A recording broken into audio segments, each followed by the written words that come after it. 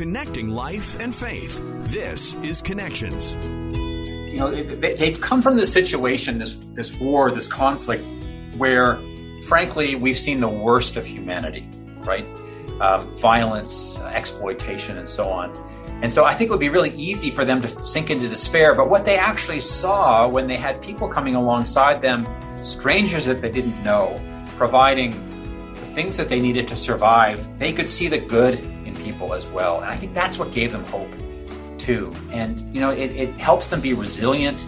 The more that we can come alongside people and nurture that hope wherever we can, I think is really is critical. It's been over a month since the war in Ukraine started. Millions of people have left the country, with more people fleeing on a daily basis. One of the organizations that is helping those who are seeking safety is World Vision. We're joined today by Michael Messenger. He's the president and CEO of World Vision Canada. Today on Connections, he's going to share with us a little bit about what they are doing in Ukraine. He's also going to share how we as Canadians can help those suffering in Ukraine.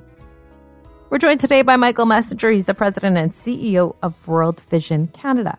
The invasion of Russia and Ukraine, it's been over a month since that has happened. Tell us a little bit about what World Vision has been doing for those in Ukraine. Well, right from the moment that the conflict started about just over a month ago, World Vision has been on the ground assisting with the flow of refugees across the border into neighboring countries. Primarily, our work has been in Romania. World Vision's had a presence in Eastern Europe and in Romania for many years. And so we are among the first organizations right on the ground at the border, welcoming people from Ukraine who are fleeing the conflict. Tell us a little bit about why it's so important to get there and to get there right away. Well, I think part of it has to be if we put ourselves in the shoes of parents. By the way, most of these refugees are mothers with children. How bad must it be? How challenging and difficult the circumstances must it be for us to scoop up our kids with just basically the clothes on our back, just a few items, and go into the unknown, into destination that's unclear, just for the sake of security of our children. So because of that, the kids and the families are crossing the border. They're tired. They have seen incredible hardship along the way. And so World Vision's first response is critical to help them with their basic needs, things that they need to survive. So that may be a warm place to stay, food, clothing, for short-term accommodation. Critical as well, though, is really what we think of as and call psychological first aid. Kids in particular have been really traumatized by what they've seen and what they've experienced. And add to that, many of them have had to leave their families behind, their father or older brother. And so coming alongside kids to help them begin to process their feelings and emotions is really critical, and it helps mitigate the concerns later on and actually help them be a bit more resilient in the face of this unbelievable suffering and loss. Yeah, it's one thing for us to see the pictures on the news, right, and the video and stuff, and we think we know, but we really can't understand what these families are going through. And like you said, it's millions of people fleeing right now. It really must be traumatizing for them. Yeah, it is, Mike. And when we step back and think about the numbers, I mean, more than 4 million people have fled Ukraine now. There are millions more at risk in Ukraine, or people on the move, or internally displaced people who have, are now lacking basic services. Into Romania, where I recently just came back from the Romania-Ukraine border, where I was supporting our team there. And, when I left, already 500,000 people had crossed just at that border area into Romania from Ukraine. And that doesn't include Poland or Moldova or some of these other places. And so the scale is huge. But one of the things that we always remember at World Vision is that behind those big numbers, every number is a story. It's a family. It's, these are our mothers and brothers and sisters and children who now are facing uncertainty like they've never experienced before. One of the things that I had a chance to do when I was there was to talk to a number of the families at the border, and then later in some of the temporary accommodations. World Vision, as part of that psychological first aid I mentioned, has set up some safe areas for kids to play in the middle of this chaos. It's really critical. It's staffed by psychologists and social workers who can come alongside these kids. But in a quiet moment, kind of talking to families, I think probably one of the most meaningful conversations that I had was with a mother named Ina.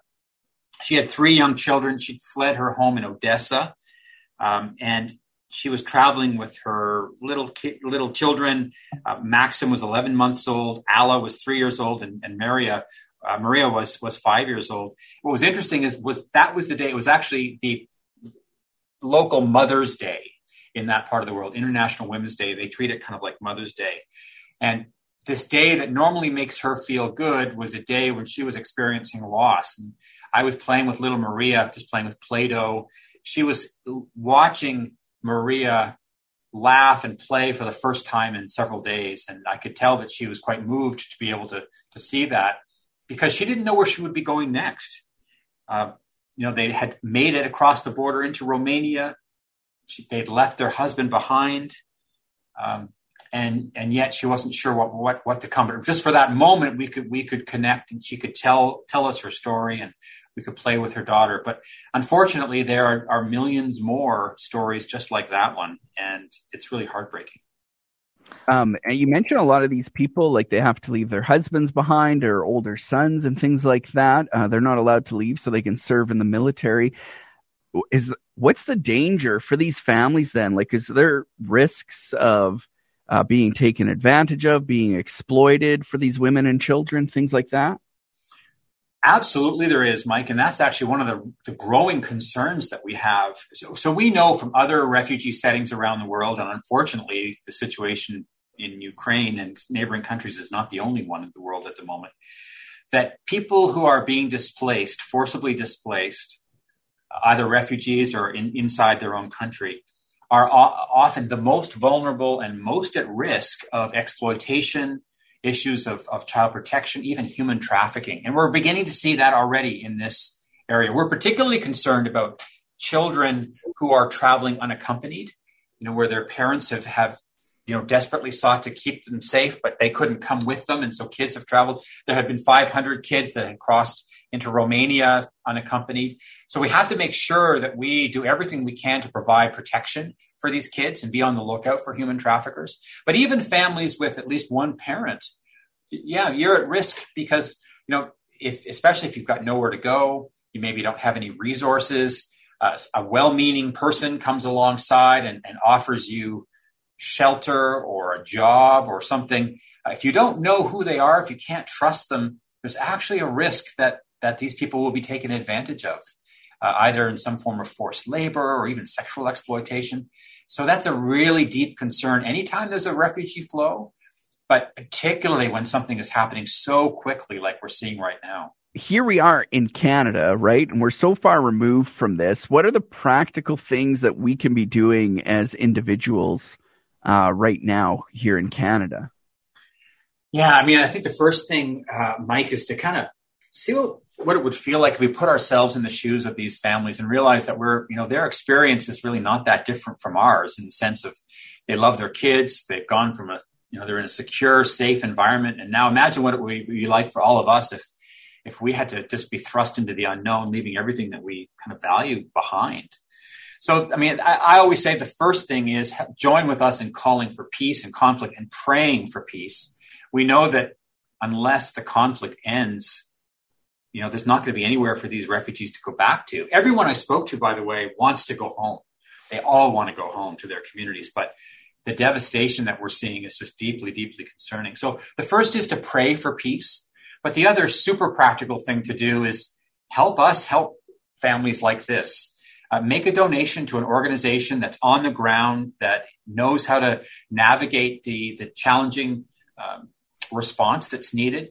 World Vision is on the ground. We are in the neighboring countries of Romania, Moldova, and Georgia, and actually in Ukraine as well, trying to get desperately needed supplies to help families survive now, but also consider the longer term implications. So that's the very best thing that Canadians can do.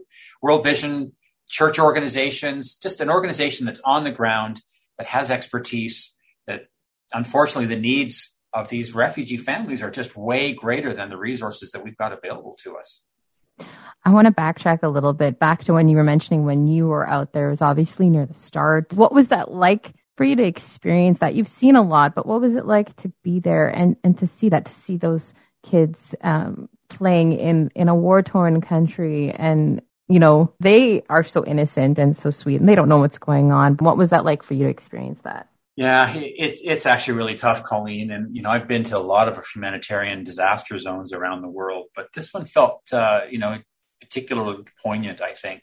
I'm a father myself. My kids are nearly grown, but still, I think about the anguish that it must be for families to be separated, for kids to stay, have to leave their fathers behind, for mothers trying to navigate this new environment. I talked to one boy who had a cap that his father had given him, and he held that. It was one of the precious things that he brought with him to remind him of his dad. And, you sit down and the stories that are shared are heartbreaking. And the challenge, I think, for us, particularly as Christians, is we are called to respond. I mean, we want to be Jesus' hands and feet in a place like this, a difficult context. And we have to, even like we see in the Psalms, take a few minutes to lament. We don't want to gloss over the suffering that people have and just talk about big, response plans and these kinds of things. These are stories. And one of the things that was so honoring for me was that people invited us into those stories, even in this moment of pain. They say, please let us share what's going on so that we can help let the world know what's going on. That's both a precious gift, but it's kind of a burden as well. It feels, it's tough to navigate that. My own personal way of thinking about this is I pray in these situations, and I did have a chance to pray with a number of the refugee families who were from a Christian background as well, is to not let those feelings of grief or pain or even anger kind of overwhelm us, but to kind of spur us on to action, to do what we can to stand up, call for peace, pray for peace, but also renew our commitment to helping people. So I knew that every story that I gathered, every time I had a chance to talk to others, and particularly Canadians, that I could share the needs, but also what the opportunities we can have to have an impact to improve the lives of these families at such a critical time. What does the kingdom of heaven look like in the midst of something like this? Or what does the good news of Jesus look like in the midst of something like this? Oh, Mike, that is a great question. It's when I think about the kingdom of heaven, one of the ways that I kind of navigate this personally through my own faith journey is that I hold out the hope, that the kingdom is already here. I mean, one of the passages that I love is from Isaiah 65, where the prophet says, "Behold, I'm creating a new heaven and a new earth." And he goes on to list, some of the characteristics of that, things like where children don't die, people live out their full life, they've got shelter and meaningful livelihoods. It's really painting a picture of this kingdom that is showing where people are in good relationship with each other, with their environment, and of course with God. I hold out to that, that future, that kingdom is both now and not yet, and I kind of hold on to the values of that kingdom and try to live them out today, even when that seems far away. So I think that's the only thing that we can do. And that's, I think, the hope that we have as Christians in moments of brokenness like this, that we believe there's a bigger story that is unfolding. We got to believe that, hold on to that. But in the meantime, do everything we can to try to engage with the current situation, come alongside people so that they can experience that, kingdom today, not just in some future. At World Vision, Mike, our vision is, we say that our vision for every child, life in all its fullness, our prayer for every heart, the will to make it so. And that idea of life in all its fullness comes from Jesus' words in John 10:10. He said, "I've come to give you life to the full." And I believe that is the case for families, children, no matter where they are in the world. And that includes children and families who are fleeing the conflict. So what does it mean for us to try to hold out that hope of a full life, try to live that future kingdom now? And it's tricky, but I think, by every expression that we have, when we think about even the way that Jesus talks about serving the least of these in Matthew 25, he says, I was a stranger and you welcomed me in. And there's something powerful about that in that act of welcoming strangers as they cross the border, giving them kind of support and hope, food, clean water, that we're actually doing that as an expression of our Christian faith and believing that Jesus is in it, and that future kingdom, we can bring glimpses of that into the current brokenness, current reality. I don't know if that makes sense. Yeah, it does. You mentioned hope a couple of times in there, and from all the people that we've been interviewing, whether it's someone who's still living in Ukraine or someone helping out in Ukraine, one thing that we continually hear is that people of Ukraine are filled with hope. They're these unbelievable people that even though all of this is going on around them, there is this hope. Is that what you're hearing as well from your people that you still have out in Ukraine? Yeah, I do think that. I think that hope feels pretty far off for some in those moments of deep pain, when the people have crossed the border. I had a chance, though, to speak to some of the families who'd been there a little bit longer. They found hope in where they saw they've come from this situation, this war, this conflict, where, frankly, we've seen the worst of humanity, right? Violence, exploitation, and so on. And so I think it would be really easy for them to sink into despair. But what they actually saw when they had people coming alongside them, strangers that they didn't know, providing the things that they needed to survive, they could see the good in people as well. And I think that's what gave them hope too. And, it helps them be resilient.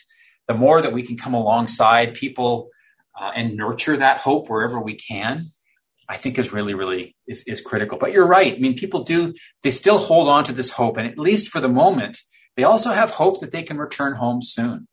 I have to tell you that as the conflict goes on, I am deeply worried that the longer it goes on, the less likely that some of these families will be able to return. But for the moment, we want to do all we can to nurture that hope, to provide that support, and actually just show the people who are affected that there are caring people out there.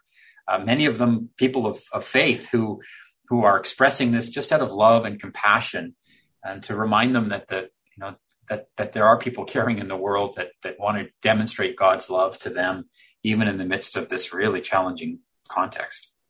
What are the plans for World Vision moving forward as this continues? Well, we are rapidly scaling up our response, actually. What began by just kind of handout basic needs at the border is now really becoming a much more multi-country, deeper level response. So initially, it was just being supported by World Vision Romania and our teams in the area. We've now provided our international staff who are experts in humanitarian long-term responses like this, who are on the ground. So we are continuing to scale up our work, working with refugees in Moldova and Romania, actually in Georgia, and we're looking at other partners as well. So that's going to be responding not only to the immediate needs, but longer term. So how can we come alongside other partners to provide the kind of psychological support that's needed, longer term accommodation, which is more expensive and takes more time, supporting shelters and so on. That's going to be really critical. But we're also ramping up our work into Ukraine, where we're working directly and with partners. And that's going to be an area that we're going to have to, we are expanding right now. So we're at a pivot point in our response, really deepening, with greater impact, ensuring that we're working alongside other partners so there's not duplication of efforts. But it's a really critical time as this conflict continues. You mentioned earlier, Michael, how important first and foremost prayer actually is. One of the great things that World Vision is doing is on April 9th, World Vision is spearheading a national night of prayer and worship. It's called One Night for Ukraine. You can find out details, worldvision.ca/one night. I know it takes place in Winnipeg, but it's being broadcast live online across the nation. Anybody from Northern Alberta to Southern Ontario can attend and join with us in worship. And I think a great opportunity to get some friends together and watch it at your homes and things like that, and join together in prayer across the nation. Yeah, it's going to be a real, I think it's going to be a powerful gathering of Christians from across the country, a chance for us to lift our voices together, to pray for peace, for a resolution for the conflict and restoration for Ukraine, and of course, all those lives that I've described that have been impacted. Yeah, we're partnering with Bethel Community Church in Winnipeg, but it's going to be live online through a live stream link. We're going to have special worship from the One Worship Band and also Jordan Jansen of the band The Color. We're going to be sharing some updates from the field as well, so we can be specific in our prayers. But prayer is so critical. I believe that we really need to see a change in the heart of leaders and those who are fighting, as well as a softening of hearts of Canadians as we seek to respond. So it's easy to register. It's just worldvision.ca/one night, and it's going to be online. I hope that Christians from across the country will join us in prayer on this special night on April 9th. What's the best way for us to find out what World Vision is up to in general in Ukraine or other places in the world, and stay up to date and find out how we can be helping with you? Yeah, you know what? In this online time, the very best and easiest way to see all of World Vision's work, including Ukraine, is just to go to our website, which is worldvision.ca. Particularly if you're interested in Ukraine, you want to go directly there. It's worldvision.ca/help Ukraine. But all the links are there. If you want to learn more about how you can support our ongoing efforts to help children and families in need right now in Ukraine, information's there. If you're interested in providing support to our programs that actually seek to fight conflict and to work with families around the world who are in similar situations, because unfortunately this is only one of the humanitarian disasters unfolding in our world today. worldvision.ca. Thank you so much for making time for us today. We really appreciate it. Colleen and Mike, thanks so much for your support. I hope you'll join us in prayer as well for the family in Ukraine. Most definitely. And don't forget to take part in the National Prayer and Worship event that's taking place Saturday, April 9th at 7 p.m. Central Time. It is taking place in Winnipeg, but will be streamed across Canada. Thank you so much for joining us and for listening. Don't forget to subscribe. We'll talk to you again on Connections.